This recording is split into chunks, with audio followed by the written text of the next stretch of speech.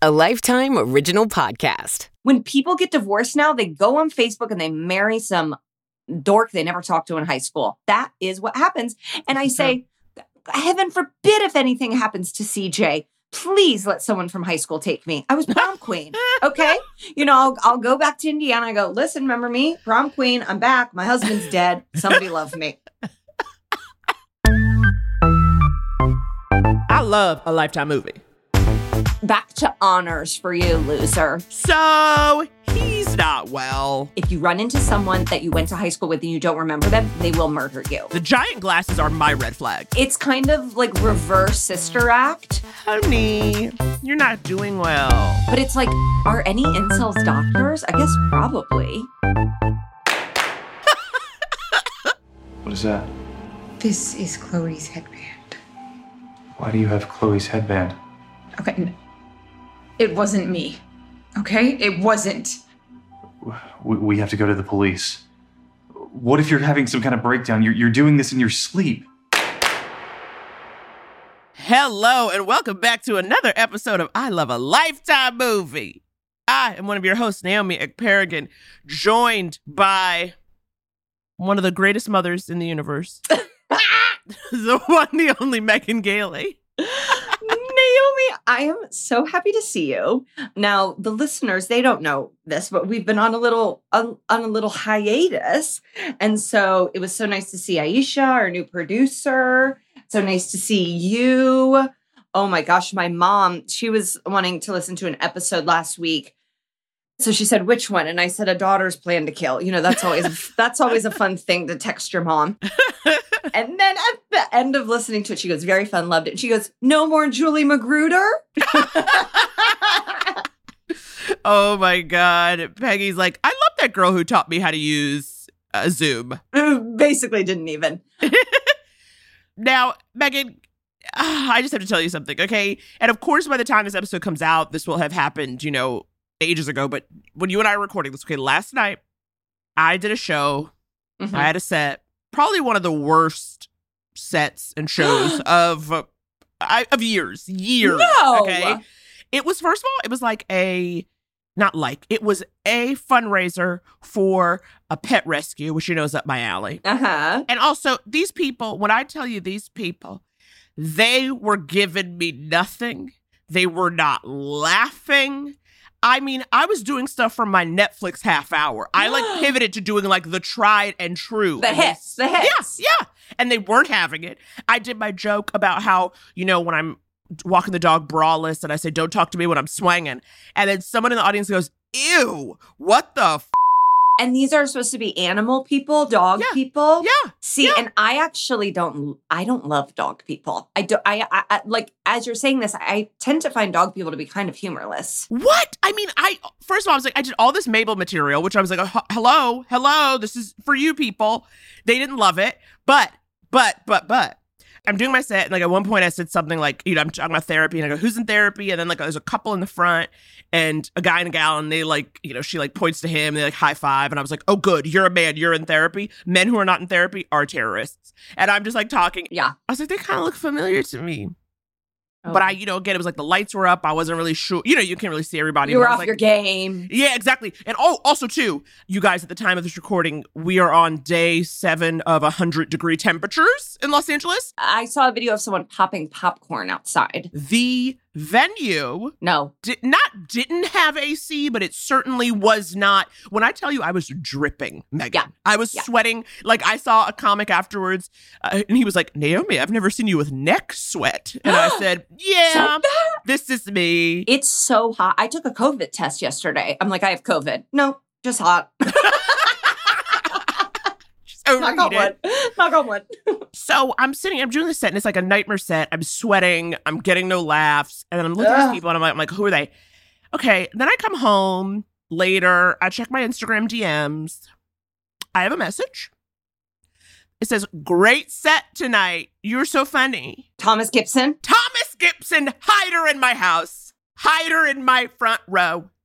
Okay? He was... So him and his girlfriend, Chelsea. Yes, who was on Temptation Island. Yes, they were the couple, when I was like, oh, do you guys do therapy? And they high-fived. They were and I said, it was him. hide her in my house. Wait, so he came to a show and it was one of the worst sets? One of the worst sets of my life.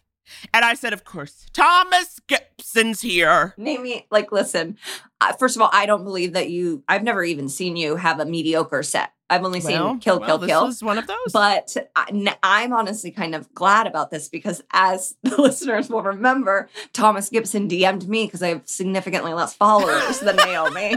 And now I wonder if he's like, maybe I should have DM'd Naomi. Oh my gosh, but you didn't get to talk to them after? No. I got this message and then I go, and he was like, great set. And I go, oh, that was not my best work, but that's very kind of you. And then he goes, I thought it was fun. He's like, I liked how you worked in the heat wave into your material. I was like, you mean by actively sweating the entire time? Yeah. Like James Brown? So kind of him to even leave his home in these conditions. I know. I couldn't believe people were there either. And then, and they were kind of laughing, Thomas and the girlfriend, but I'm telling you, it was like I have not had no response, like such a no. On a scale Brutal. of 1 to 10, I would call it a 4. It's the heat, Naomi. It's not you. Nothing is a bigger comedy killer than heat. People will say cancel culture. I say no. Heat. Heat. If you're hot, it's a wrap. It was, oh my God, I was in hell, but it was just, I did a lot of screaming. Like when the audience is giving me nothing, I start screaming, which almost kind of widens the gap. Yeah, I go harder. And then it was like, okay. It took every fiber of my being not to get off that stage. And then to find out afterwards that the hider in my house. A star amongst us. A lifetime star was in the front row, Megan. Wow, hider in my front row. I mean, speaking of screaming. Yeah. The movie that we are covering this week is called Who is Killing the Cheerleaders of the Year 2020. What a year that was. Former cheerleader Ellie Oliver, who returns home 10 years after surviving the brutal slaying of her cheerleading squad. When she accepts a teaching job at her old high school, the violent attacks begin again. Could this be a copycat? Or the killer back to finish the job? Man, there's never been a greater summary of a movie in the history of Lifetime movies. That is just the most perfect. She returns home 10 years after surviving the brutal slaying of her cheerleading squad. Yeah. I mean, Lifetime continues to top itself. Okay, you think they can't give us another one. And then they give us Who's Killing the Cheerleaders? Y'all, this one was wild. Yeah. This one made me laugh a lot. And I trusted no one from the beginning. So I think we got to get into it.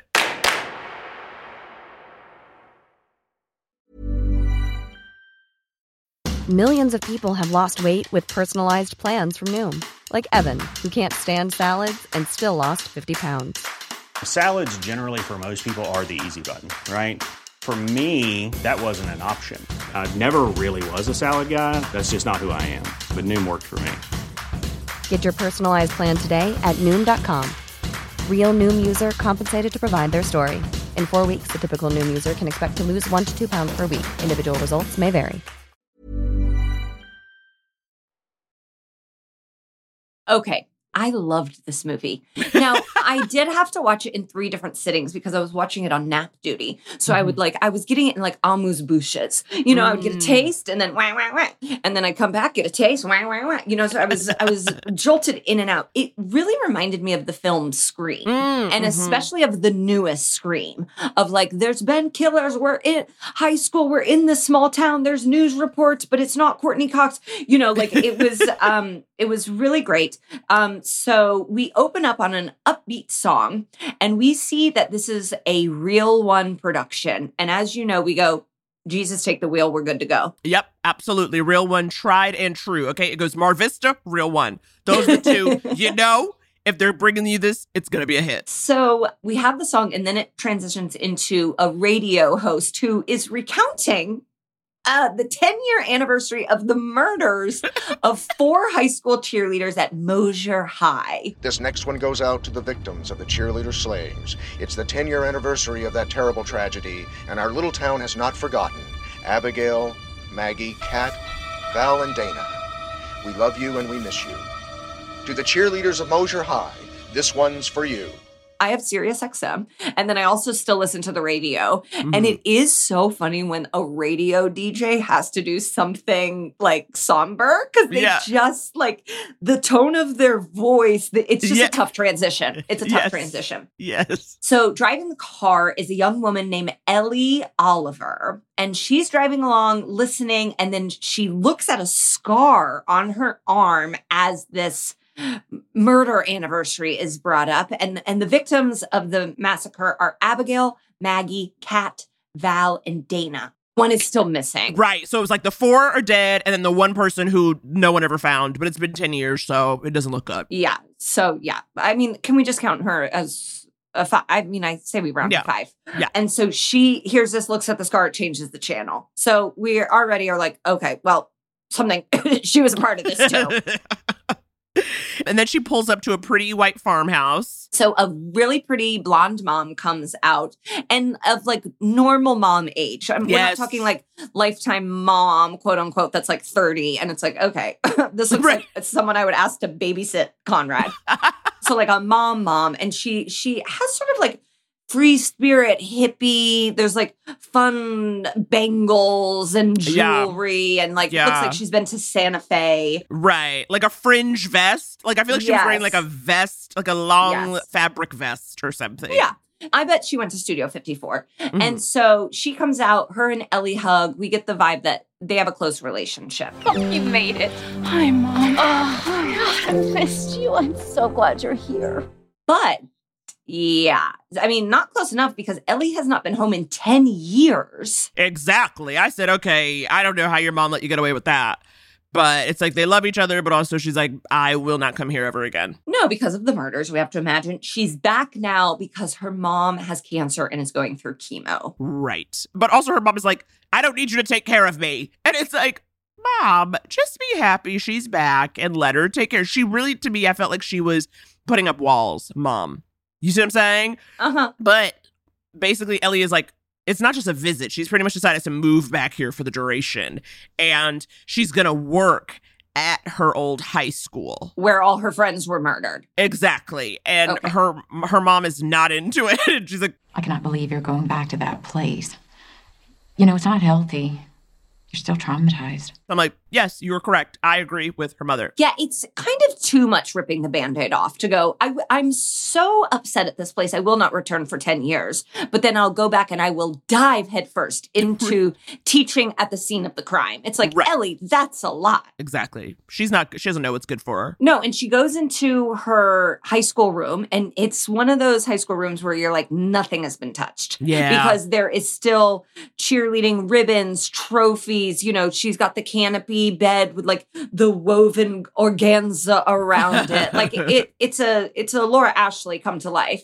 And she is having flashbacks of her cheer friends being murdered. So it's like, okay, well, I mean, the sun hasn't even set and we're having these dark flashbacks. And then she grabs a photo. Her pom-poms are out still. And she goes, puts them in her dresser and slams the drawer shut. Like, has to get them out of sight. And this is where I will say, though, you know, for Mom being on top of it, I'm like, Mom, why didn't you empty this room? Okay, you're telling her she's traumatized, and then you just left her room as it was, like, on the day of the murders. I'm like, you couldn't have put any of that stuff in the attic? Right. We couldn't have gone to an outlet mall and updated the comforter. Exactly. At minimum. Exactly. So next we're at the first day of school, which is probably why we're covering this film. First day of school vibes in the air. I'm seeing all the cuties with their little chalkboards.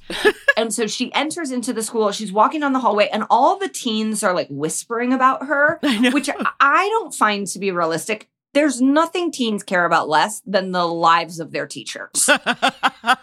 Like, they would be like, who's this bitch? Like, exactly. They would not care. I know. Especially because not just that, too, right? These murders happened before these kids were, like, even alive. You know what I mean? Like, really, I mean, 10 years. But the fact is, like, they don't know. No, the range is there 4 to 8. They don't care. Yeah, I'm like, okay. I'm like, all right, but sure. But through these whispering, we find out that is Ellie Oliver, the sole survivor of the cheerleader slayings. So everyone on the squad dead but Ellie. Yep. She is teaching her first class, which is AP English. And Naomi, I'm guessing you took AP English. Yes, I did. Absolutely. I took AP English. I took AP Bio. Oh, wow. I think I took AP History, but then kind of phoned it in when it came to the exam. So AP English, very happy for her. There is this like kind of like, I don't know, douchey bad boy with like greasy hair who also is sort of giving me Scream vibes named Dylan. And he opens up the first day of school, first class, with this line of questioning. Is it weird being back here at school? It's great to be back. Now, you should all have received a syllabus in your emails detailing what we're going to be looking at this. Yes. Dylan. Yes, Dylan. How'd you get that scar? Was it from the attack? What happened? Dylan. It's like, what is his problem? Can't we just get to the reading? Like, you cannot be asking, did you ever talk to a teacher like this? This is what I'm saying. No, not at all, which is why I'm like, what is with him coming in so hot, so rude, day one? It's just like, if I was her, I would have been like, okay, cool, Dylan, you will be getting an F in my class no matter what you do. Right. Like, I don't like you. I don't think your AP material, back to honors for you, loser. So then later, Ellie is sitting in the teacher's lounge. Again, more whispering. And it's like, Mosier, the town of Mosier needs to take a lesson in being hospitable because this is the sole survivor of these brutal attacks and no one can go up and say, Ellie, nice to see you. How you doing? Except for another fellow teacher named Lizbeth. Ugh. I know. Tough name. Yeah, it's like, really tough. Just be Elizabeth. And I think exactly. I think Lizbeth is Swedish or of Nordic, like the name is of Nordic descent, but this woman has brown hair. So it's like, okay, can't we just throw the E on it then? Lizbeth teaches AP calculus. Oof, you could not find me there. And she sits down and and like apologizes for the teacher. She's like, sometimes the teachers are worse than the students. Which is like, actually, that should not be the case. And now I really want out of this high school. But the thing is, it turns out Lizbeth and Ellie went to high school together. But Ellie does not remember her. And then it's like, you know, I don't know. Lizbeth is like nice about it, but also, I don't know. I think whenever you call it out, it's like, oh, actually, we went to school together.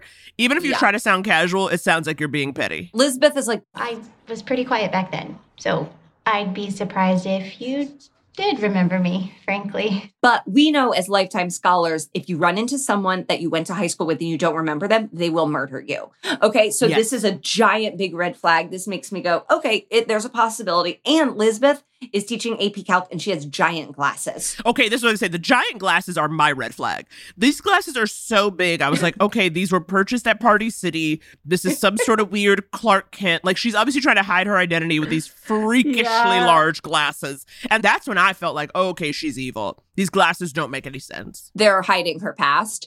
It's interesting because I had the IMDb open, as I sometimes do, because I like, you know, touch in on our actors and their histories.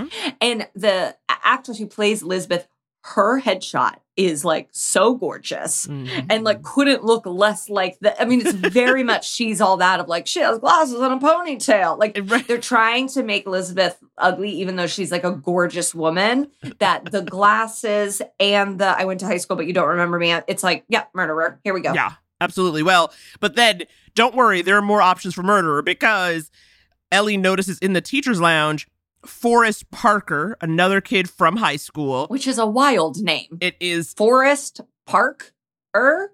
It's a lot. It's a lot, but it's also, to me, it's the perfect douchey name. You know what I mean? Like, Forrest Parker is an asshole. And he dated one of the cheerleaders who was murdered. And Lizbeth lets us know He married her twin, Brooke. Really? Kind of creepy. If you ask me, marrying your dead girlfriend's twin sister, but hey, whatever floats your boat, dude. What? So he's not well. No, he's absolutely not well. And I think she makes a joke that she's like, if there's triplets, I think he would have tried to get with both of them. Exactly. It's like, and I'm like, what is wrong with you? It's like, he's such a creep. He's disgusting. That should be a disqualifying fact from being in education. Like, it should be like, oh, you married your your dead girlfriend's identical twin sister. You got to go sell insurance. Like, you cannot come and be amongst the children here. Right. And as they're chatting and she's getting this lowdown from Elizabeth, someone slaps down a flyer saying they're looking for a cheerleading coach. And Elizabeth kind of choke laughs and is like, yeah, they have a hard time filling that position. And then Ellie goes to visit her mom during her chemo treatment. And she's chatting with her, and she tells her mom that she's thinking about becoming the cheer coach because it would be therapeutic. Her mom says that would be crazy, and I agree with her mother. Okay. Yes. I also feel like I'm like, okay, Ellie, you are not making any kind of sense. It's just it's just wild to me that she's like, I think I'm going to be the cheer coach. This will be good for me. It's like, no, honey, you're the sole survivor of a mass murder of cheerleaders.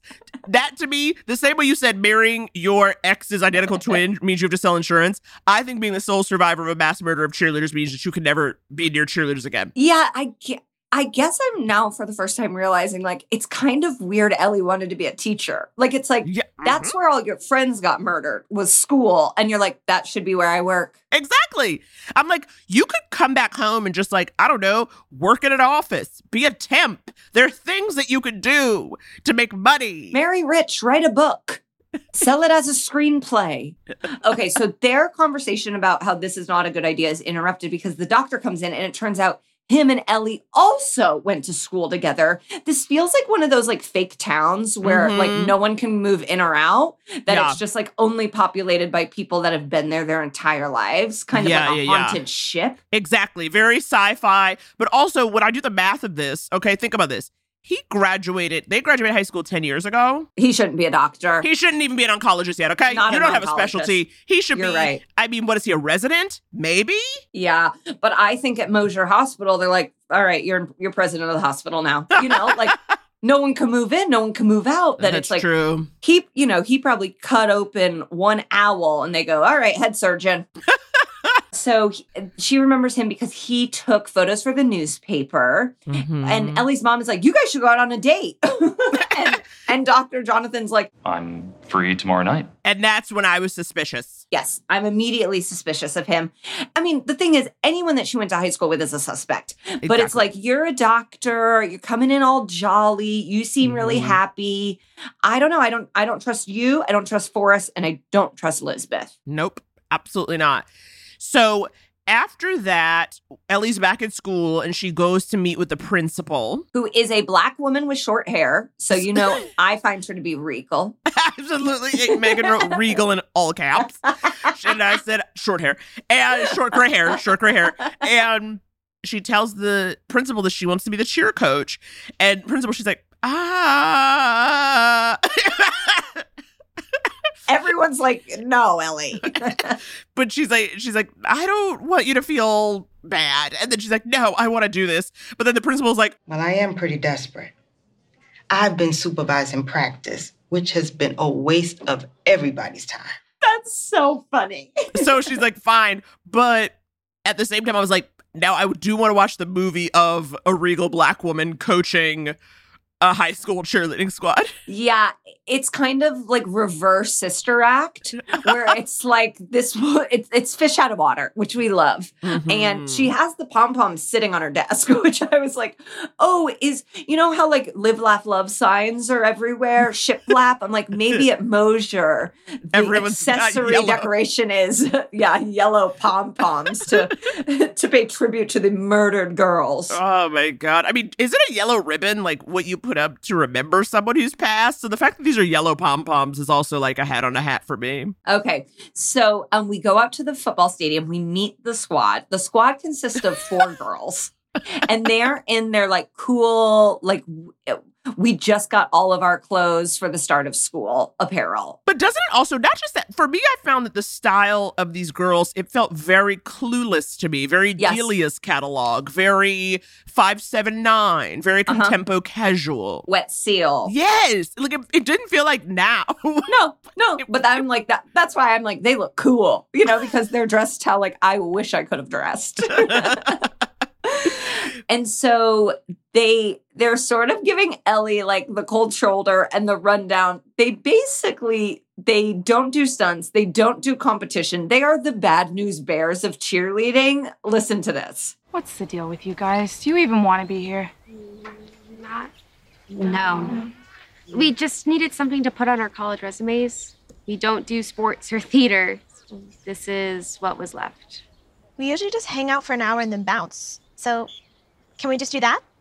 Principal Sawyer was okay with that. It's not like she knows how the hell to cheer. Well, I do know how to cheer, so no, we're not just going to hang out and then bounce. Today you're going to learn a stunt. Seriously? Seriously. I'm guessing I'm the poor soul who has to go in the air. Yes, you're tiny. Stand over there. You two can base, you'll spot. Come on, let's go. Whatever. So they're like, we're just here to try and get into college. We're padding our resumes, basically. And Ellie's like, if you're going to be here, you're going to cheer. And I'm like, this is fun. Now we're getting a little bring it on. You know, like we're getting a lot of different genres of movies that I like. Also, Chloe, one of the cheer girls who kind of seems the sassiest at this point. Yeah. She was the protagonist in College Professor Obsession. Yes, the girl who was shamed into wearing cocktail dresses to class. Yes. And it's so funny because I forget that movie and how insane that like part of the story was, is that he was like, you have to show up in black tie if you would like to pass my class. And I'm really excited to see Chloe because I really think we're getting to see the range of her because she's playing an entirely different character. Yes, is she blonde and the same age, but has a lot of different emotions, fears. She's very different than that straight-laced character we got in College Professor Obsession. So I say kudos to her. Yes, absolutely. But you know who I don't say kudos to? Dr. Jonathan, because Ellie's on her date with him, and he is also like, why do you want to be a coach? And he's like, this makes no sense. But let me tell you why I don't. So, of course, I agree with him, but this is where I was like, I don't respect it. He was like, I have the biggest crush on you. No way. Why didn't you ever say anything? I think I tried to. It always came out as a joke. And this is a thing that I don't trust. When you tell somebody about a crush you had a decade ago, you still have feelings. Why would you bring up something from a decade earlier? I just feel like he is coming in so hot, and it's like literally at the end of their drink, he's like, let's hang out Wednesday. You know, and that's too much. That's too much. He's really like, it's like, honey, she just moved back to town. Her mom is going through chemo, which you know as her mother's doctor. And it's like, we don't have time for you too. And he is just like really worming his way in with an intensity that I just do not like. Well, and I think this happens a lot where it's like you hold on to these high school crushes, especially if they never came to fruition. This is why Facebook is so frightening, because it's like people get in a fight with their husband. They log on to Facebook. There's someone from high school being like, I always thought you were really pretty in algebra. And then they're like, you know what? I was really pretty in algebra. And then they rekindle with someone they went to high school with who like has this fantasy that's just been extending and growing for 10 years. And then their marriage is broken up and they're moving to Southern California to be with that person. I'm telling you, when people get divorced now, they go on Facebook and they marry some dork they never talked to in high school. That is what happens. And I say, heaven forbid if anything happens to CJ. Please let someone from high school take me. I was prom queen. Okay. You know, I'll go back to Indiana. I go, listen, remember me? Prom queen. I'm back. My husband's dead. Somebody love me. That's my plan. Remember me, prom queen. I'm back. That's and you get the, like, Ellie, I know in these flashbacks she has glasses in high school, but it's like she was a cheerleader. Who's cheering with glasses? Can we just. Well, I mean, they look like, the flashbacks are very 1950s sock hop. Oh my God, like, they're so funny. I was like, why does it look like it's 1956 when we go back in time? Yeah, so then we're getting a little Grease. We've got Scream, we've got Bring It On, we've got Grease. I mean, these are some of my favorite movies of all time. So that night, Ellie has a nightmare about the murders, but then when she wakes up, she sees that the pom-poms in the photo that she had, slammed in her drawer are back on her nightstand. So it's like, okay, who's been in here? What's happening? And then when she asked her mom the next morning if she did that, her mom's like, no. But then also Ellie's phone is missing. And so her mom is like, okay, I am worried about you.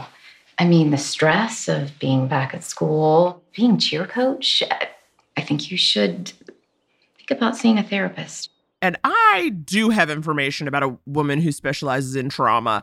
And the thing I don't understand is Ellie's not into it. Right. And I don't understand why she's not into it. I do not understand why this person would be so like, I don't need therapy. It's like, you're the sole survivor of a cheerleading mass murder. You've decided to come back and teach AP English at the scene of the crime. And you think that you should be the coach for the cheerleaders now. Yeah. Honey, you're not doing well. You need therapy.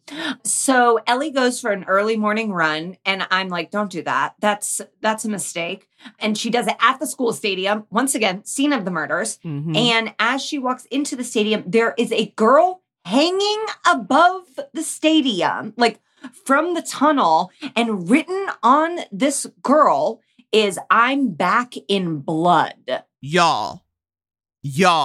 Scary. And then we cut to Ellie, she's like cowering on the ground. The girl is being wheeled out on a stretcher, and Lisbeth is there and is like, No one's back, sweetie. It was just a practical joke. Brittany's okay. What? I don't. The girl was unconscious. Yeah, when they said it was a joke, I'm like, the only world I could understand where this is a joke, if the girl herself did it, right, and is like, just kidding, right. But that's not what happened. They're saying the girl was like taken from her bed, knocked unconscious, and then hung up there, and that's the joke. That's not a joke. That's kidnapping. It makes no sense. And then we see the sheriff is on the news, and he's like, this was a nasty prank. It's like, this is not a prank. Does no one know what the word prank means? Assault, hostage, kidnapping, like this drugging. It doesn't make any sense. So then I go, okay, now we've got Jawbreaker. We're hitting all the hits. Ellie's like, no, this is the killer. She's like, that was the MO of the killer, writing on the girls with blood. Mm-hmm. And so then this gives her the bright idea that she's like, I need to try and remember what happened that night. So then we find out basically that the reason these murders haven't been solved is because Ellie has no recollection. She has no memory. Like, the trauma was so intense that anything that happened from that night is gone from her brain. Mm-hmm. So she's like, I need to get back into my brain. I need to tap into my memories. I'm going to go to that therapist my mom told me about. And this therapist is a fiery redhead named Bridget, who is very attractive, to the point where I found it almost distracting. Like, I was almost like, okay, are Ellie and the therapist going to start a relationship? I just felt like she was like really, really attractive, and also like not very good at being a therapist. So I thought it was all like a ruse. I was like, okay, she's a plant. Yeah, she had kind of a weird vibe, and it almost felt like that wasn't her office, because like Ellie would be about to check in, and then she'd be like, Ellie. Like, I'm like, where is she popping up from? So much so that I was like, I think she's a red flag. Yep, a redheaded red flag. A redheaded red flag. Absolutely. Okay, so Dr. Bridget, that's what I'm calling her. Dr. Jonathan, Dr. Bridget, because everyone's 14. And I was really surprised that Dr. Bridget wasn't like, we went to high school together. Exactly, like, I just thought she was going to be another high school person, like everyone else. I bet she did, but I bet they did go to high school together, but Bridget has transitioned, and she's like, I can't even tap into what Ellie knew me as in high school. So she tells Ellie, it's called dissociative amnesia. Your brain is trying to protect you from reliving the trauma of that night. Yeah, but if I could just remember what happened, then maybe it would offer some clue as to who the killer was. Maybe I saw their face. We're not here to be detectives. We're here to help you recover. Don't you think finding the killer would help with that? Why don't you start by telling me what you do remember about that night? It almost feels like hypnosis a little bit. Like, they have her lay down and she's like, just tell me what you do remember from that night. So we see a flashback start. The girls had been partying, but not Ellie. But then it's so strange because like the girls were partying, and at that point, a cheerleader had already been killed. Like, I thought all the cheerleaders were killed at one time. No, it was over days. Wait, it was over days? Yes. Okay, yeah, this makes no sense. I don't even know why they were still hanging out together. Yes, after dark, the girls had been partying. Ellie wanted them to leave, and that's all she remembers. But she does say the memories have been returning in the form of dreams now that she's back in town. And Dr. Bridget tells her that she needs to journal. Cool. I'm like, okay, I don't know how very helpful you are. Journaling, cool. So after that, Ellie is out again with Dr. John. Remember, he was like, we gotta go out again Wednesday. And so, and he also was like, it was a prank. And what? I don't understand that the town of Mosier doesn't know what prank means. No, I guess if no one's dead. They're like, that was a prank. You know, like if someone's stabbed 50 times but survives, they go, that was a good prank. Exactly. But then, and this is what I'm saying, no one's very right. He says, Well, hey, how about this? Well, what are you doing Friday night? Brooke and Forrest, they're throwing a party. It's a 10-year reunion of sorts, unofficially. Forrest, Parker, the teacher, Brooke being the identical the twin. Dead girl's twin. The dead girl's twin who he married, okay? Why would Ellie want to go to that? Why is that anybody's idea of a good time? Let alone something that Ellie would do to take her mind off of the murders. But also, here's what I noticed in that moment. Dr. Jonathan refers to Forrest as a Chad. Forrest, well, he's a bit of a Chad. And that's a real incel phrase. Do you know that? Incels refer to guys who are like, who get the girls. They call them Chads. Yes, the guys that they're mad at who made them involuntary celibates. Exactly. So like when he says it, I'm like, okay, red flag. I was like, what, you're using the phrase Chad. I was like, we don't, no one's, you know, and even Ellie's like, I've never heard that before. It's like, okay, this man is, this now tells me who he is. Has some anger. Exactly. But it's like, are any incels doctors? I guess probably. Sure. Wow. Yeah. Definitely. No, Naomi, you're so correct. And I was like, oh, I guess that's just like the lingo in Mosier. But when you pointed that out, I'm like, oh my God, you're right. And so that's, another, at this point, we're just kind of like floating around like Lisbeth, Dr. Jonathan, Forrest, Dr. Bridget. Honestly, I can't even rule out Cancer Mom. You know, like everybody's a suspect. I know. Mom's faking cancer to lure her back home to finally take her out. You don't know. So the cheerleader that was found hanging in the stadium is alive and well, Brittany. She returns to school. She's very hot.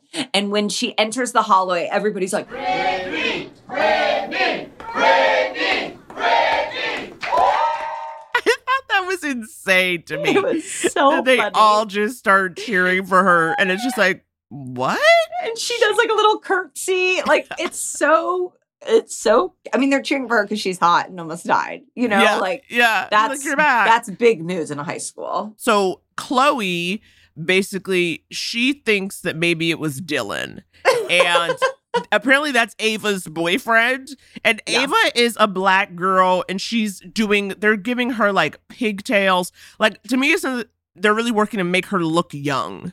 Because Ava acts like a 40-year-old investigative journalist. Yes. And then they said, why don't we just put some pigtails in? And little poofy ponytails. Yeah, like Powder Puff Girls. And the thing is, Ava gives a lot of like, I'm not so sure about that. Looks to the camera. You know, not like directly to the camera. She doesn't break the fourth wall. But she does seem suspicious. Yeah. And Dylan is the guy from earlier who asked the weird questions. And he sucks big time. And like, I think he's a suspect I know he would have been 4 years old whenever this was happening. So not as the murderer, but I think he's a good suspect for who is doing these quote unquote pranks right now. Yeah, definitely. But I'm also suspicious of Ava to some extent too. Well, because also like, why are you dating Dylan? Like, part of me is like the fact that you're dating Dylan makes you very, like, I don't trust your judgment. You make poor choices. And so, you know, she's like, Dylan's my boyfriend. Don't say that about him. You're just like, what? And it's like, he's gross and weird. So they're like, we got to get to the bottom of what the original story of the murders were. So they go see Forrest. That's Chloe's bright idea. Yeah. And when they get in there, I'll let you do this one. Well, they go to talk to Forrest about the murders, and Forrest knows all the girls' names except for Ava, the black girl. It's messed up. What is that about? Chloe, Brittany, Pippa. Ava. Also, there's a girl in this group, in the Ford, which I know, named Pippa. I found that very distracting. I don't think anyone's name is Pippa, who's not British. And I don't know. It was like, okay, what did he say? He's like, Chloe, Brittany, Pippa. And then he doesn't know what the black girl's name is. And she's like, Ava. And in that moment, they look like extras from the movie Clueless. And Chloe is really flirting hard. Everyone treats us like we're children. And we're basically like adults. It's so sexual. It's too much. She's basically trying to seduce Forrest into showing them pictures of the murder. This conversation, I can't even recount it. Listen. This was Abigail. She was hung up like you, Brittany, except dead. This was Maggie. She was found 3 days after she went missing, stuffed in a locker, dead. Another girl went missing too, Dana. They never found her. Presumed to be dead. And this was Kat, my girlfriend, and her friend, Val. They were stabbed along with their coach, Miss Oliver. The attack she can't remember. The next attacks were just more of the same. I think we've seen enough. Are you sure? There's like 4 more. You're gonna be sick. Why would you show us these? Because you asked me to. Okay, now, first question. Why does Forrest have all of these photographs of dead girls at the ready on his laptop? This shit happened 10 years ago. I need to know why you have these pictures right here. He didn't have to go into Finder. He didn't have to search his folders. He said, double click right here. They are. Here they are, almost as if they were part of his lesson plan that day. And it's like one of the victims is your dead girlfriend. Like, and they don't even seem like crime scene. They seem like personal. Exactly. You know, like it seems like they were taken on like a camera and he went and had them developed and then scanned them. Like it seems like there were multiple steps for him to have these at the ready. And I guess the funny part is that Chloe's like, basically, I'll have sex with you. Show me the pictures. And then it's like, ew! Like she's like, I want to be a big girl, but like still isn't. She's a child. But they're so mad. It's like, how dare you? But then they all leave except for Ava. And she stays and she like looks at him with such an attitude and she goes, keep going. And I was like, well, first of all, Ava, this man doesn't even know your name. Okay? He does not know you exist. So I don't even think you should be staying to talk to him. And 2, these are pictures of dead women. What are you talking about? Go on. It was like such a strange little moment she had. So then there's practice after school. Ellie has new uniforms for them. And they're all like, no, after we've seen these photos, we quit the squad. We're not doing this. Ava is like, I'm on the squad. I'm more committed than ever. Like it's almost like the crime scene photo. She's like, I'm in. And Ellie's like, you can't cheer on your own. And I actually think Ava could cheer on her own. That's where I disagree. I think all we need is Ava. I think you put Ava out there in that new uniform and that sick, twisted sort of obsession with the murders of the girls that she could potentially be. That's Captain and Army of One right there. After that, Ellie goes back to Dr. Bridget for her appointment, but the therapist is like, she's like, I don't have you in my appointment book, so no. And then she's like, and basically kind of chalks it up to like, oh, you're scatterbrained, you have PTSD. And then the therapist is like, why don't you journal some more? I'll see you in a few days. And I'm going to tell you that as someone who was ghosted by my therapist recently, I blame the therapist, okay? This is not PTSD. This is hot Dr. Bridget not keeping up with her scheduling, okay? Because I showed up to my Zoom therapy. I'm in there. She didn't come. I sent her an email, and I'm like, hey, are we meeting now? And didn't hear anything back. And then I was like, oh, okay, so you're just gonna like ghost not me? Yeah. And I was like, okay, fine, dead to me. I have no interest. No, it's tough for your therapist to do that because then it's like, who am I even going to talk to this about? Thank like you. if a friend did this to me in person, I talk to my therapist. If my therapist does it, who do I talk to? God? No. So I felt like this actually wasn't Ellie's problem. This wasn't.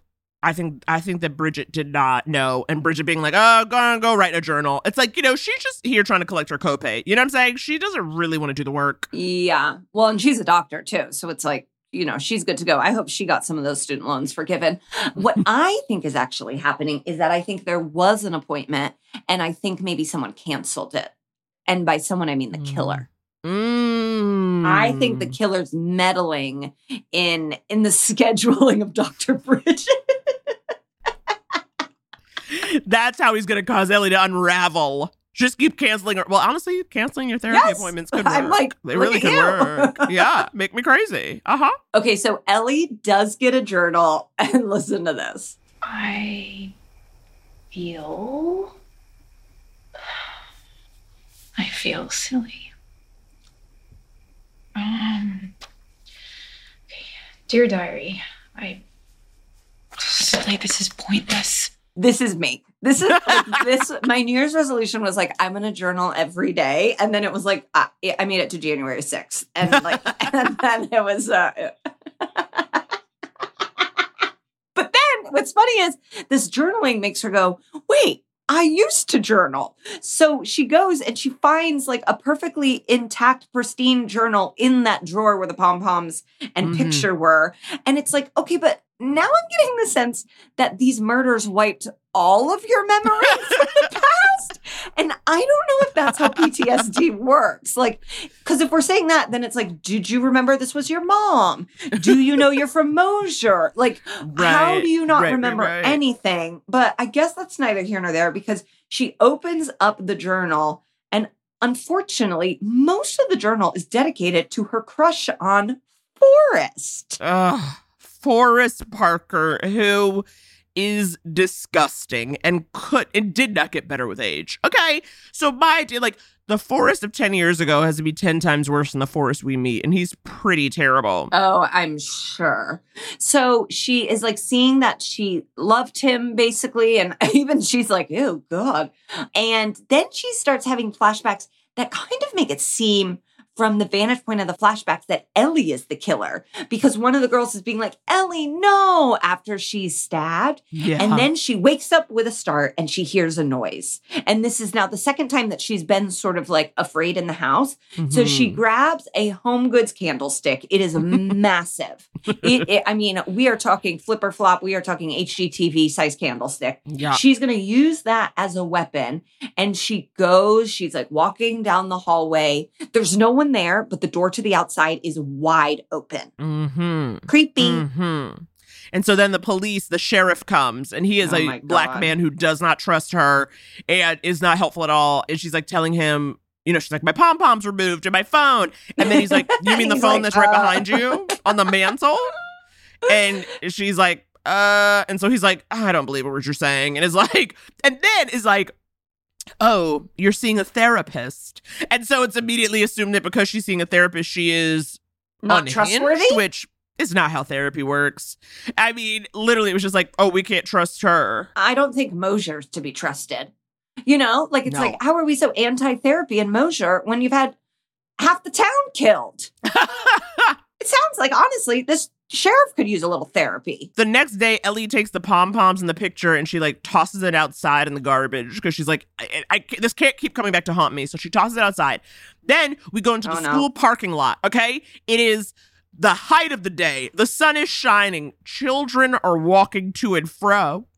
And Chloe comes up to Forrest, the teacher, and slaps him on the butt. Nope. And then he is like, basically, when are we going to do this? Yeah. He's like, what do you say we make this official? What do you mean? Come on. You've been hitting on me for weeks. Let's meet up. Just name the time and place. Sunday night. Lookout Point. Okay. Can't wait. Oh, and hey. Keep this between us, okay? Honey, he is speaking with his full voice in the middle of the day at the school parking lot. Can you even handle this? I was like, I'm sorry. What happened to this being illegal and something you should keep quiet? Yeah, and it's so egregious that I held out a glimmer of hope of being like, maybe Forrest means like to tutor her. Like, it's just so outlandish how he is behaving that I'm like, this can't be what it is. But as we find out later, it is what it is. It is what it is. So Lisbeth goes to check on Ellie. She just wants to make sure that she's doing okay. And Ellie's like, why don't you come with me to the reunion tonight? And Lisbeth is like, oh, another thing I wasn't invited to. I know. It's like, okay, Lisbeth, calm down. And Ellie's like, listen, I wasn't invited either. It's like, it's not even one of those things, Lisbeth. Like, we'll go, we'll have a good time, whatever. But it's like, will you have a good time? This doesn't make any sense to me. Ellie has not been back in this town in a decade, and now she up here teaching at the school, hanging out with the people who are like married to the victims, identical twins, and it's like, I'm gonna coach cheerleading. No one is behaving normal. No one is making any sense. But In Ellie's defense right now, she can't get into her therapist. So she's like, listen, I'm taking matters into my own hand and I'm going to go to this damn reunion and see if it sparks anything. So as the school day continues, Ava is outside looking at the crime scene photos that she was able to check out from the library. I was like, did you print out a microfiche? What is going on? She goes, It's amazing what the words, it's for a report will do. What is the project? Thank you. The librarian is like, oh yeah, a school project on the murders that took place here. Yeah. Casual. This Mosher High School needs just a house cleaning, okay? The children are being left behind. And some of it by murder and some of it by being scarred by these murders. Exactly. So she puts down her manila envelope of crime scene photos for a second to have a teen chat with her gal pals. And Dylan, little sticky-fingered Dylan, picks up the photos, looks at them, and then steals them and runs away. And she doesn't even try to run after him. She doesn't even try to get them back. No, and she knows it's him who did it. Yeah, and she's just like, ugh. Like, she just like is mad. And then we cut to Pippa in the bathroom. And she's washing her hands, and someone comes up behind her, all in black, naturally, and she is just attacked. Yep. So that's cool. Again, middle of the day, bathroom. Just a prank. Another classic Mosher High prank. Ellie and Lisbeth, that night, they're at the party at Brook and Forest's, and Lisbeth has her glasses off. Okay. So you know she's out here. And Jonathan is really excited to see Ellie and not excited to see Lisbeth. Listen to this very painful interaction. Hey. We dated for a little bit. I wouldn't say we dated. We went out like once. Really? I didn't know. It was a few times. Well, I mean, yeah, but we were like friends, right? You look incredible. Thanks. You look good too. You look great too. Thanks. I hate him. I'm honestly mad because then Ellie goes with Jonathan to get a drink. And it's like, no, Ellie, if he spoke to Lisbeth or anyone that way, it's like, it's a wrap on you. Goodbye. No, thank you. Exactly. That is for me the sign. I'm like, he is a bad person. What are you doing? And then Lisbeth's just standing there and it's like, oh God, this is where I'm like, Ellie is not a good friend. She's obviously going through a lot right now. Don't hang out with her, Lisbeth. Okay? Yeah. But also now I'm like, now Lisbeth to me, she's got a real motive. Okay? She's got motive. 100%. And I'm like, maybe she agreed to go to the reunion just so she could scope out more victims. Meanwhile, back at the high school, it's nighttime. There's a football game, Friday Night Lights. The gals are drinking. Okay, we've seen that before. And Chloe is texting Forrest. Ugh. And they're all kind of wondering why Pippa isn't there. Pippa hasn't been seen. Nobody's heard from Pippa. Yeah. Dylan shows up and they're like, have you seen Pippa? And he's like, why would I have seen Pippa? And it's like, okay, that's weird. And then Ava storms off and says she's going to find Pippa. And then, of course, back at the party, Forrest's wife, Brooke, she comes down, sees Forrest text. It's like, who are you texting? And he's like, people just wanted directions. It's like, honey, Mosher is a one-stoplight town. I don't think anyone needs this many directions. Brooke is on to you. Yes, everyone knows the house where the man married the dead twin sister. Okay, that's a stop. If there's a double-decker bus tour in town, that's stop number one. Also, Forrest has cheated, when Brooke was pregnant, when Brooke was postpartum, when Brooke has her period, when Brooke has a stomach ache, when Brooke has a headache. He is out in these Mosher streets getting it in, unfortunately. Oh, God. And so at first, Brooke she sees Ellie and is kind of a bitch. And you're like, well, I understand. You're not living the best of lives. But then she softens and we get this little tidbit. Listen to this. What happened that night, Ellie? What? What happened to my sister? I don't remember. Why are you the only cheerleader that didn't die? Why do you get to live? Did you have something to do with it all? What? Of course not. Why was her blood all over you then, Ellie? Her blood was all over me. No one ever told me that. Okay. No one told Ellie that her sister's blood was all over her? How? See, this is where now it's like, okay, Ellie, are you the murderer? Like, have you been blacking out for the last decade? Because, like, does someone need to tell you that? You know, it's like, and I know that, like, she has no memory of it, but it's like, yes, but you had their blood on you. I don't know. I get that no one ever told you that. That's weird, but it's also like, that seems like a vital piece that you blocked out. It just also, I don't even understand why no one would tell you, though. Because, like, at the very least, the cops would come knocking on her door being like, so you were found covered in one of the victim's blood. Yeah. Covered in the blood of a victim. So what can you tell us? Like, it just is like, it's not really making any sense.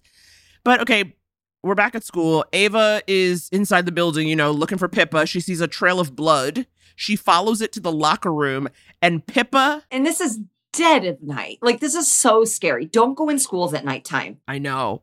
Especially because it's like one of those things where like people are outside at the game, but it's so loud, no one would even hear you scream. It's too dangerous. And, you know, this was giving me kind of the Faculty vibes. Yes. That football game, yes, very real Faculty energy. The point is, she finds Pippa stuffed in a locker, covered in blood and pom-poms. But you know what? Pippa's alive. Because that's a prank. Another classic Mosher prank.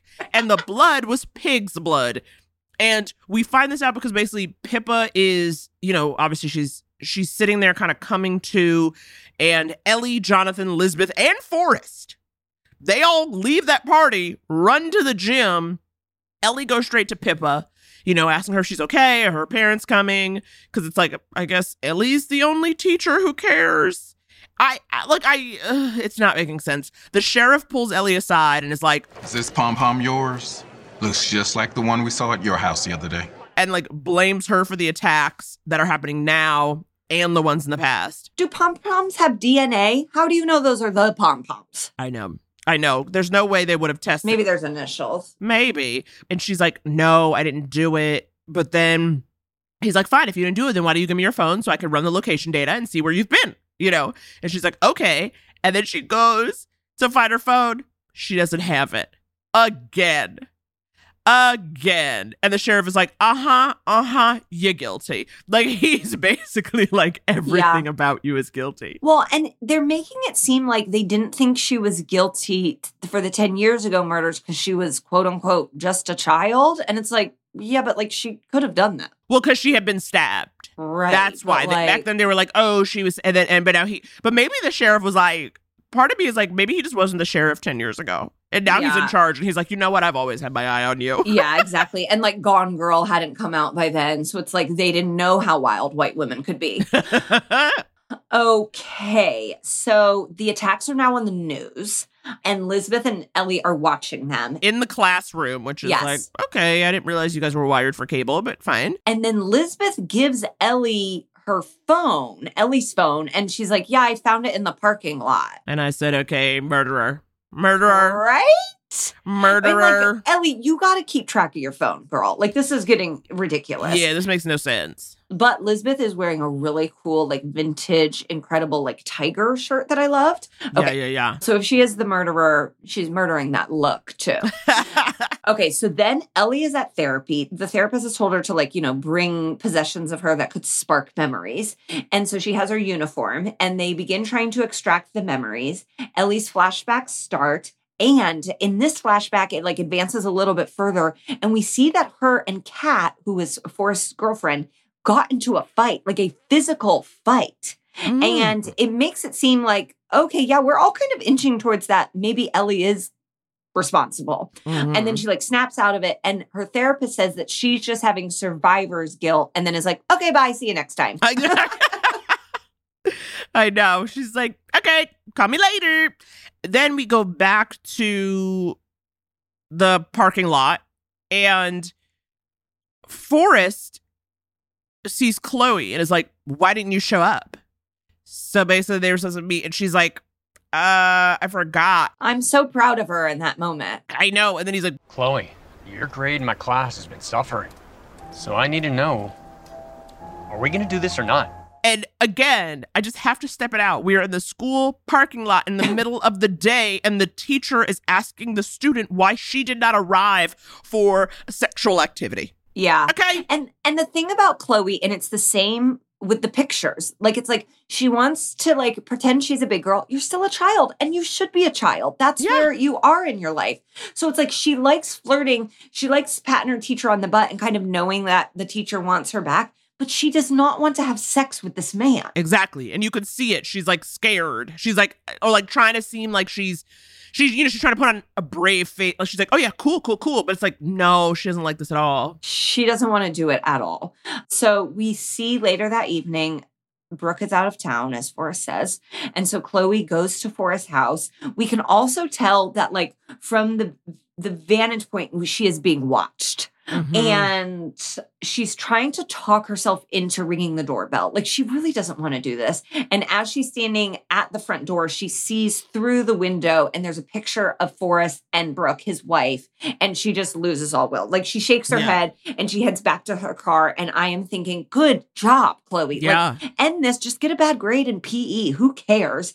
And as she gets into her car, she like is about to leave and the attacker is in the back seat and she screams bloody murder. Y'all, Chloe was trying to be a good girl. Yep. Chloe said, I'm not going to go through with this. And then she got. And this is why we need to take a break.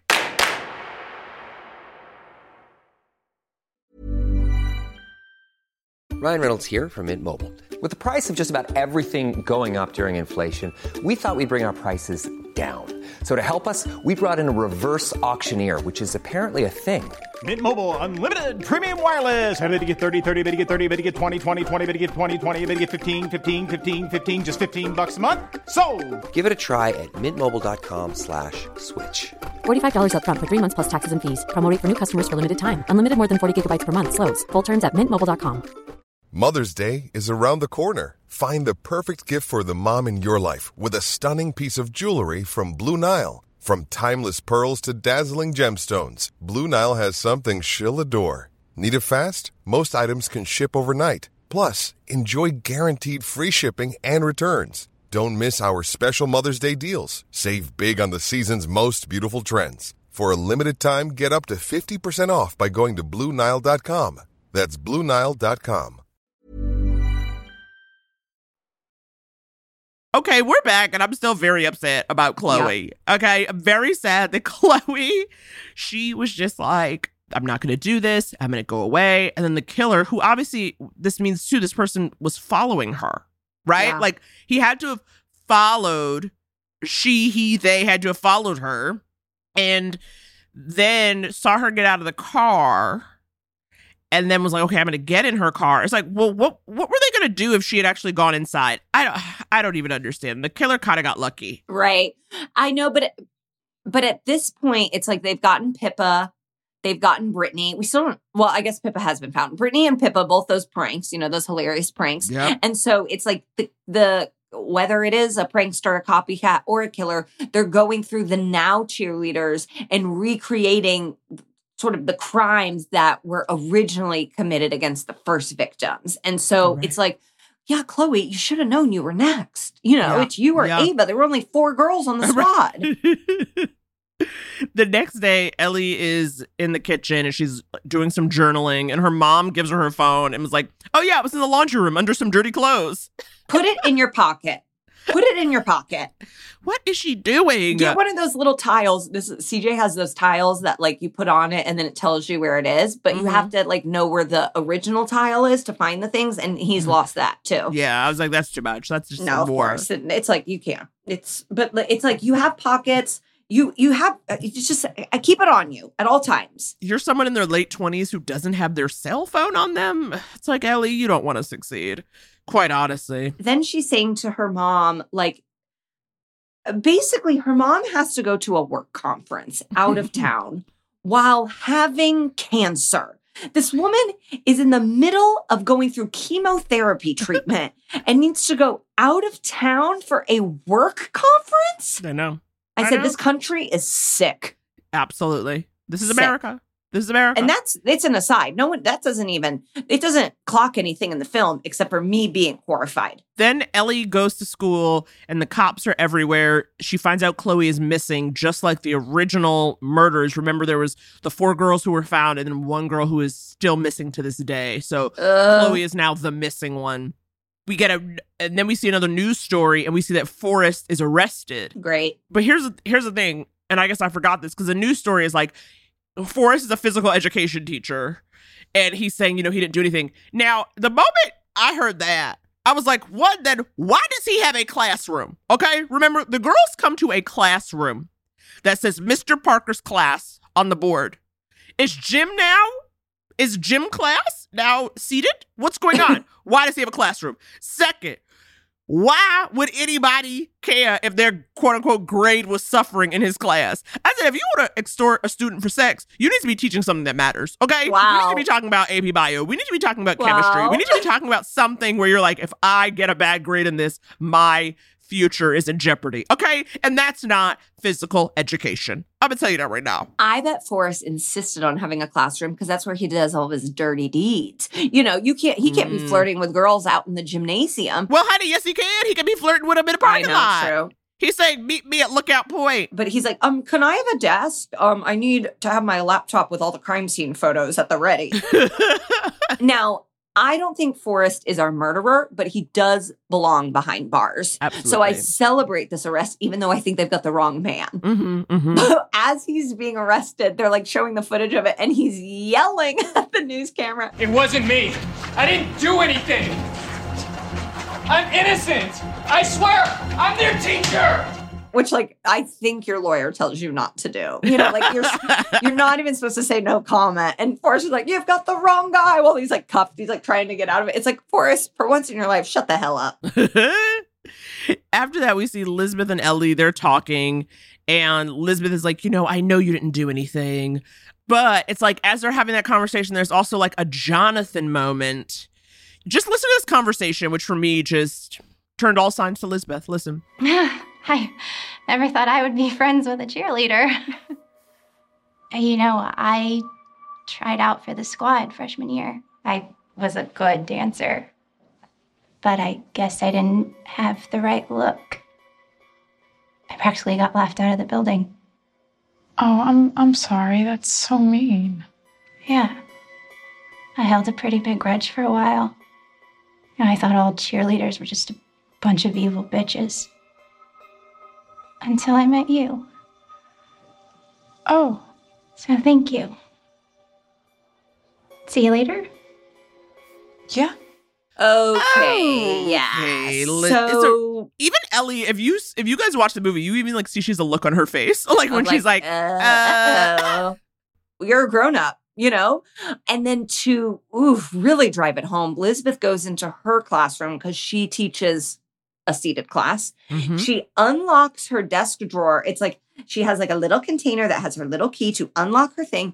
She brings out their high school yearbook from 10 years ago, and she flips to the page that has the cheerleaders on it, and she has labeled them skank, bitch, whore, very Mean Girls slam book. Yeah.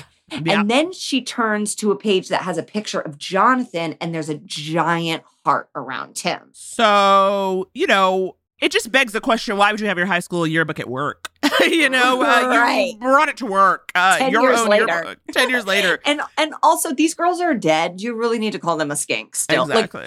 And I'm sure she probably labeled it before, but once someone is murdered, can you cross out skank? Yeah. Exactly. You need to be writing RIP, We should not be speaking skank of the dead, okay? After that, we learned that Forrest was released due to insufficient evidence, but they do know that there was an illicit relationship. Then why is he released? Thank you. I was like, you have the text messages between the two of them. It doesn't make any sense that this should be, at the very least, too, he needs to be fired from his job. Do you know what I mean? I say for the safety of Mosier vaginas, keep him in jail. Exactly. And then Ellie has to hand her phone over to the cops because now that Forrest has basically been cleared, they're still looking for someone. She's a fool, okay? She literally says, guilty people get lawyers. I said, You naive white woman. She's not going to get a lawyer. She's not getting a lawyer. She's giving them her phone. Yeah. On top of that, she said, I'll find the killer myself.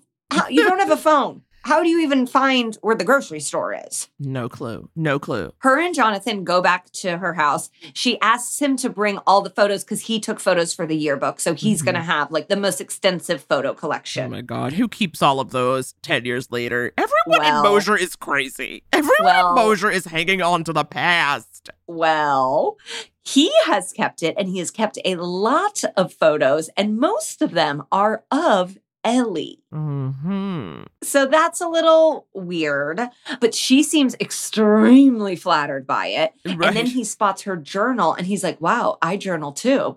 And she's like, do you ever journal about me? And he's like, I would never journal about you. Wink, wink, wink. And she's like, oh yeah, I would never journal about you. Wink, wink. And then he says, I'd kiss you, but I know you have serious business to attend to. I have to work anyways. I was like, okay. You can kiss her. This is wild. How long do you think kissing takes? And then I'm wondering, is he the killer and Lisbeth is a red herring? Because he's having bizarre behavior. Right. And I kind of felt like in this moment where I was like, they really did a lot to make us think it was Lisbeth. Almost. Right. And then I was like, well, maybe it's almost too much, right? But I'm not sure because then that night, Ellie goes to bed. She's having flashbacks, remembering fighting with Kat about Forrest and, Kat bleeding and screaming, Why, Ellie? Why? So then I'm like, okay, well, then maybe Ellie's ass did it. Like, I'm at the point where I'm like, you know what? They all did it. Okay. I know. And Ellie wakes up and all of the mirrors and doors in her room are covered in the words, I did it, written in red lipstick. It's really unnerving. It's so strange and it's everywhere. And so then she like goes to the hospital looking for Jonathan, but they're like, it's like, have you seen Dr. So-and-so? And they're like, no. And it's like, okay, well, he said he had to work, so. Right? But that doesn't clock to her. That was my own and your own detective skills of like, okay, stuff about Jonathan is starting to not add up. Yeah. So then she goes to her therapist, still not the police. Right. And her therapist is like, Ellie, I'm really surprised to see you because you emailed me last night to quit therapy. Remember from your Gigamail address. Gigamail. And she's like, I do not remember sending that. And it's like, and then of course it's like, well, you have PTSD. Ellie, you didn't send it. Someone sent it on your behalf. Exactly. And so then Jonathan calls her and she's like, I need you to come here, help me. He gets there. He gets to Ellie's house, sees everything. And he's like, okay, well then, did you do it? And then he also sees Chloe's headband and is like, okay, why do you have this? And she's like, I don't know. And so he starts freaking out and he's like, we need to go to the police. And then he's like, maybe you're doing this as part of a, like maybe you're having a breakdown. And listen to this. No, it's not me. He's framing me. How do you know it's a he? It could be a woman. It could be you, Ellie. No, I would never. And I can't name a single woman who would want to murder a bunch of... Oh my God. What? I know who it was. Who? Just wait here. I'll explain everything. Where are you going? To prove it wasn't me. Now, I just, Ellie, you don't have the skills to get the answers, okay? Whatever you think you're going to be able to do, you can't do it. None of it's making sense, okay? Ellie then leaves, races to school, goes to Lisbeth's classroom, finds her key, opens her desk, takes out the yearbook with all the writing in it. And she's like, this is the proof. This is the proof. And it's like, I don't know if that's proof, though. I know. I don't think the words skank and bitch mean like I murdered 4 people. And after that, we see the cops at Ellie's house taking photos, going over the whole scene. And why are the cops there? Because her little boy toy, Dr. Jonathan, called the cops on his damn girlfriend. Hello. And they're like, oh, okay, great. This is the proof that she's a killer. Thank you so much, Jonathan. And he's like, well, you're arresting her? You don't even know that she did this. Well, what do you think was going to happen? Thank you. You thought they were going to come here and see I did it and go, oh, wow, poor Ellie. Exactly. Because then apparently the sheriff also gets a call that after they studied her phone, there's proof that she was at the scene of all the attacks, or at the very least her phone was. The phone was, she did it. Yeah. And so as this is all happening, Ellie is like calling Jonathan. She's like, Lisbeth's the killer. And she's like, I'm coming to your house. And so she like drives to Jonathan's house, and then lo and behold, who has followed her there but Ava? Yeah. Again, investigative journalist Ava, she's on the case, and she calls up Dylan and is like, meet me here. First of all, Dylan is the last person you need in one of these situations. He is sketchy.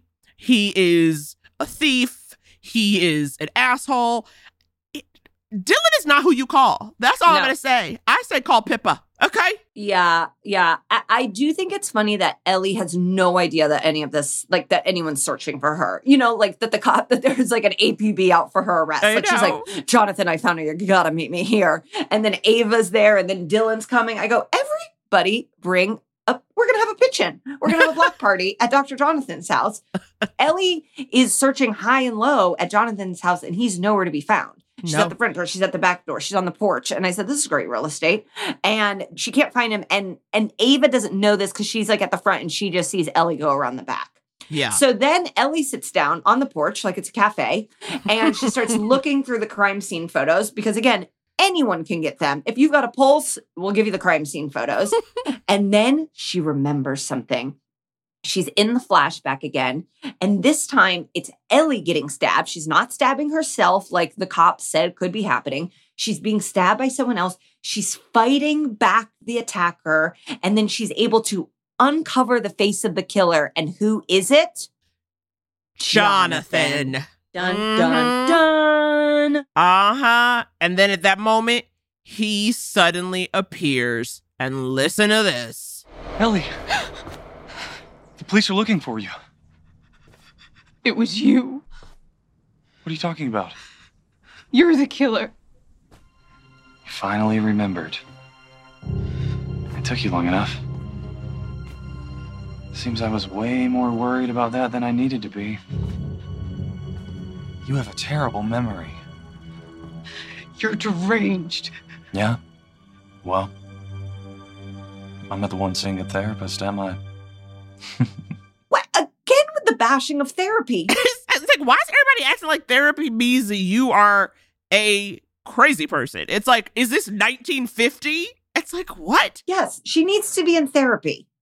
I like that. That's what we're upset with. It's like, well, he's also a murderer, but how dare you bash therapy? Exactly.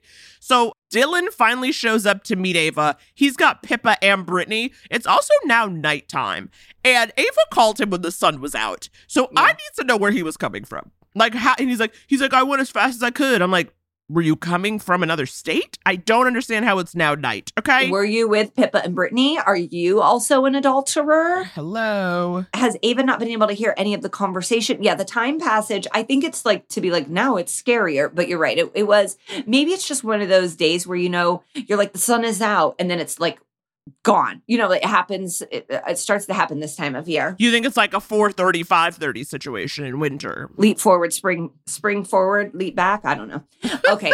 So next thing we see, Ellie is tied to a chair inside Jonathan's house. And Jonathan is giving us the classic, here's why I did it monologue. Listen. Why is it that bitches like you always think you're better than everyone? Huh? You prance around in your slutty little uniforms, waiting for someone to ask you out. And then when they finally do, you laugh at them. Unless they're a Chad, like Forrest. Are you talking about me? You never even asked me out. Yes, I did. Several times. And you laughed at me. No, it's not true. You thought it was a joke. All of you cheerleaders did. Hilarious Jonathan.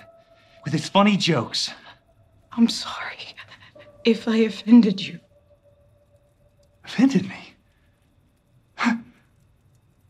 You ridiculed me. You laughed at me with your friends. No, we thought we were laughing with you, okay? We loved you. We thought you were a great guy. Oh, please. I never stood a chance. You friend-zoned me from the start. Oh, like you friend-zoned Lisbeth? You women are all the same. You only want like Forrest. Not the nice guys like me. Right. Don't laugh at me! Oh my God. Ellie laughed in that last sentence, and so did I. I was like, what is wrong with him? Not nice guys like me, murderous oncologists. Yeah, and I'm so glad that she brought up like, oh, okay, listen, in high school, I thought you were like a friend. I'm sorry. That's what you did to Lisbeth. Like, you're not actually an incel. There's gals that want you. Right. I cannot believe he said prance around in your slutty little uniforms. How dare you? I know.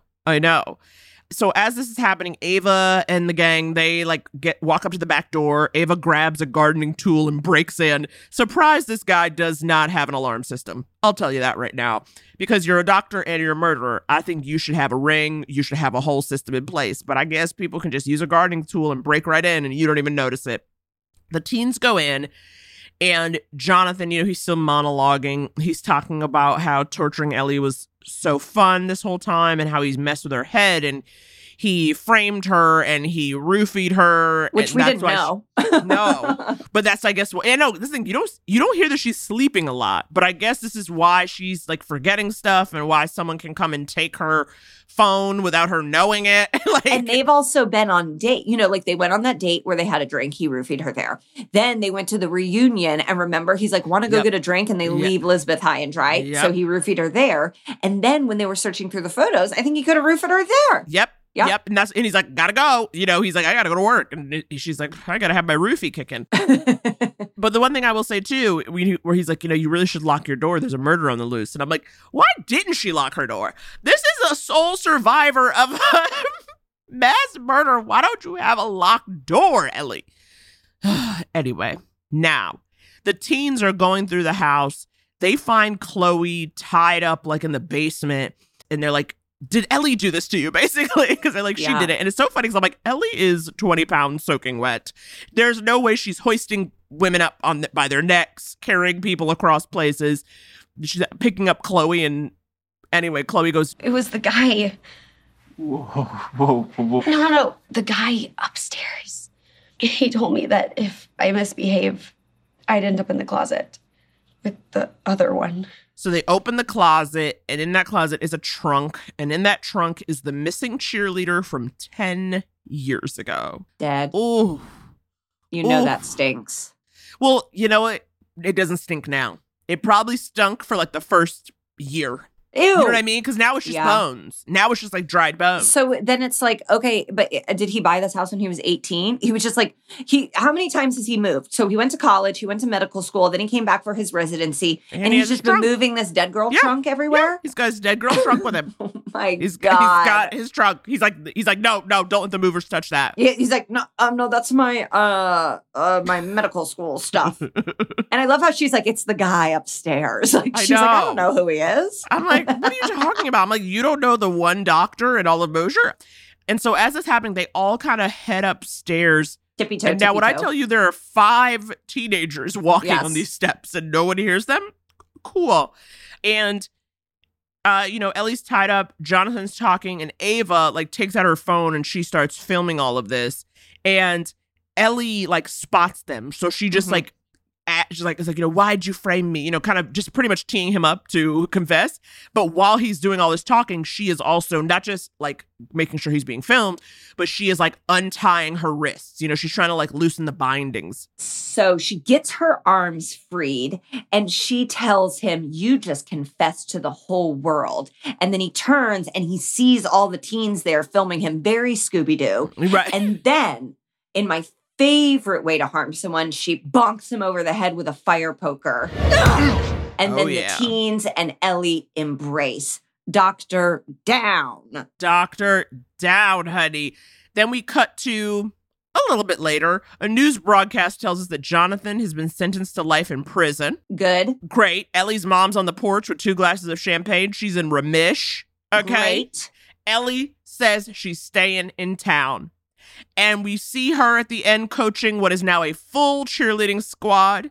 And Lisbeth is her assistant coach. We love that. I still think it's crazy that she coaching cheerleading. I need her to start coaching cheerleading. Of course. I mean, and I also think it's crazy Lisbeth is coaching. She never was a cheerleader. But Principal Sawyer's like, listen, everybody can take a turn coaching, okay? Exactly. So Elizabeth is an assistant coach now, and the gals, they have a routine. They show it off because they are getting ready to bring it to an upcoming competition. Okay, and then there's a big group hug. The end. The end. Now, this one for me, it's been a minute, but I feel like there's no better movie to bring back my favorite segment, real hero, real villain, than Who Was Killing the Cheerleaders. Because, as we said, it felt like everyone was a villain at some point. Everyone could have murdered everybody. So many options. So many options. I will say that I believe my villain is Dylan. Yeah. Dylan the villain, okay? Dylan the villain. I hate him. I think he is a cocky, rude, thieving boy. Yeah, why did he steal the pictures? Thank you. We don't know. We also don't know how Elizabeth kept that old yearbook in her drawer at work. Right, just to trick us. And we also don't know why she kept seeing, I still don't understand why Ellie kept having flashbacks of someone saying, Ellie, why did you kill me? Or why'd you do it? Yeah, I don't know. Maybe that was like a side effect of the roofie. I don't know. See, it was like there were some things that they were not explained. I mean, of course, the true hero of this is Ava. Little Ava. Okay? Little Nancy Drew. Ava is the hero. My real villain is Forrest, a disgusting man. I hope Brooke leaves him in the dust and finds herself someone who did not used to date her dead twin sister. Forrest belongs behind bars. And I think another real villain is our capitalist-obsessed society that forced an ailing mother to go to a work conference out of town while going through chemotherapy. If that is not a time for FMLA, a time to be with your family, a time to not have to be deadlines and pushing papers and taking meetings and emailing. I said, America, we're sick. We need a timeout. Maybe we need chemotherapy. But I did love this movie. This one was a fun one. It was a true romp. And I'm just happy that Jonathan is in prison for life. I like that. I like it better when they go to prison than when they just get shot or something. Right. He's gonna have to sit in prison. He's also a doctor. I hope they make him I hope he has to work as a doctor in the prison because we know that they're not getting the treatment they need to behind bars either. Well, that's probably what he's going to have to do to get protection. If he wants protection in prison, he's going to have to offer something. And he's going to have to be like, I'll be your doctor. I don't know. And to be able to get some snacks, he's going to have to do that. The next movie we are going to be watching and talking about is Psycho Stripper. I mean, that music to my ears. Music to my ears. Dance studio instructor Amber Clark is just 1 week away from marrying the love of her life. But when she becomes the obsession of Hunter, the brooding, sexy, exotic male dancer from her bachelorette party, he will stop at nothing to keep Amber from tying the knot. It's a psycho male stripper? Yeah, men are psychos. Oh my God. I have a joke about male strippers that I'm doing right now, and this fills me with joy. Y'all, you can watch this with your existing Lifetime Movie Club subscription, or you can go to lifetimemovieclub.com/podcast, grab that free 7-day trial, see all the bajillions of movies they have, and get that going. Whew. All right, y'all. We'll see you next week. Bye. I love a Lifetime movie. If you love Lifetime movies as much as we do, tune into Lifetime and LMN to watch all the new and classic movies that we can't get enough of. Check your local listings to find out what's airing on Lifetime and LMN, because it just might be the movie we talk about next. And wait, there's more. Check out the new bomb Lifetime podcast, Crime of a Lifetime, where two amazing hosts take you beyond the headlines of a crime and they get into the nitty-gritty twists and turns of the story. That's my jam. This podcast would not be possible if it was just Naomi and me, for sure. Absolutely not. I Love a Lifetime Movie is produced by Aisha Jordan. With sound editing and mixing by The Podglomerate. Executive produced by Jesse Katz. With original music by Blake Maples. And hosted by Naomi and Megan. You should know that by now. If you've gotten to this point, you should know that we're the host, okay? It feels like we don't even need to say it, but we'll put ourselves in the credits.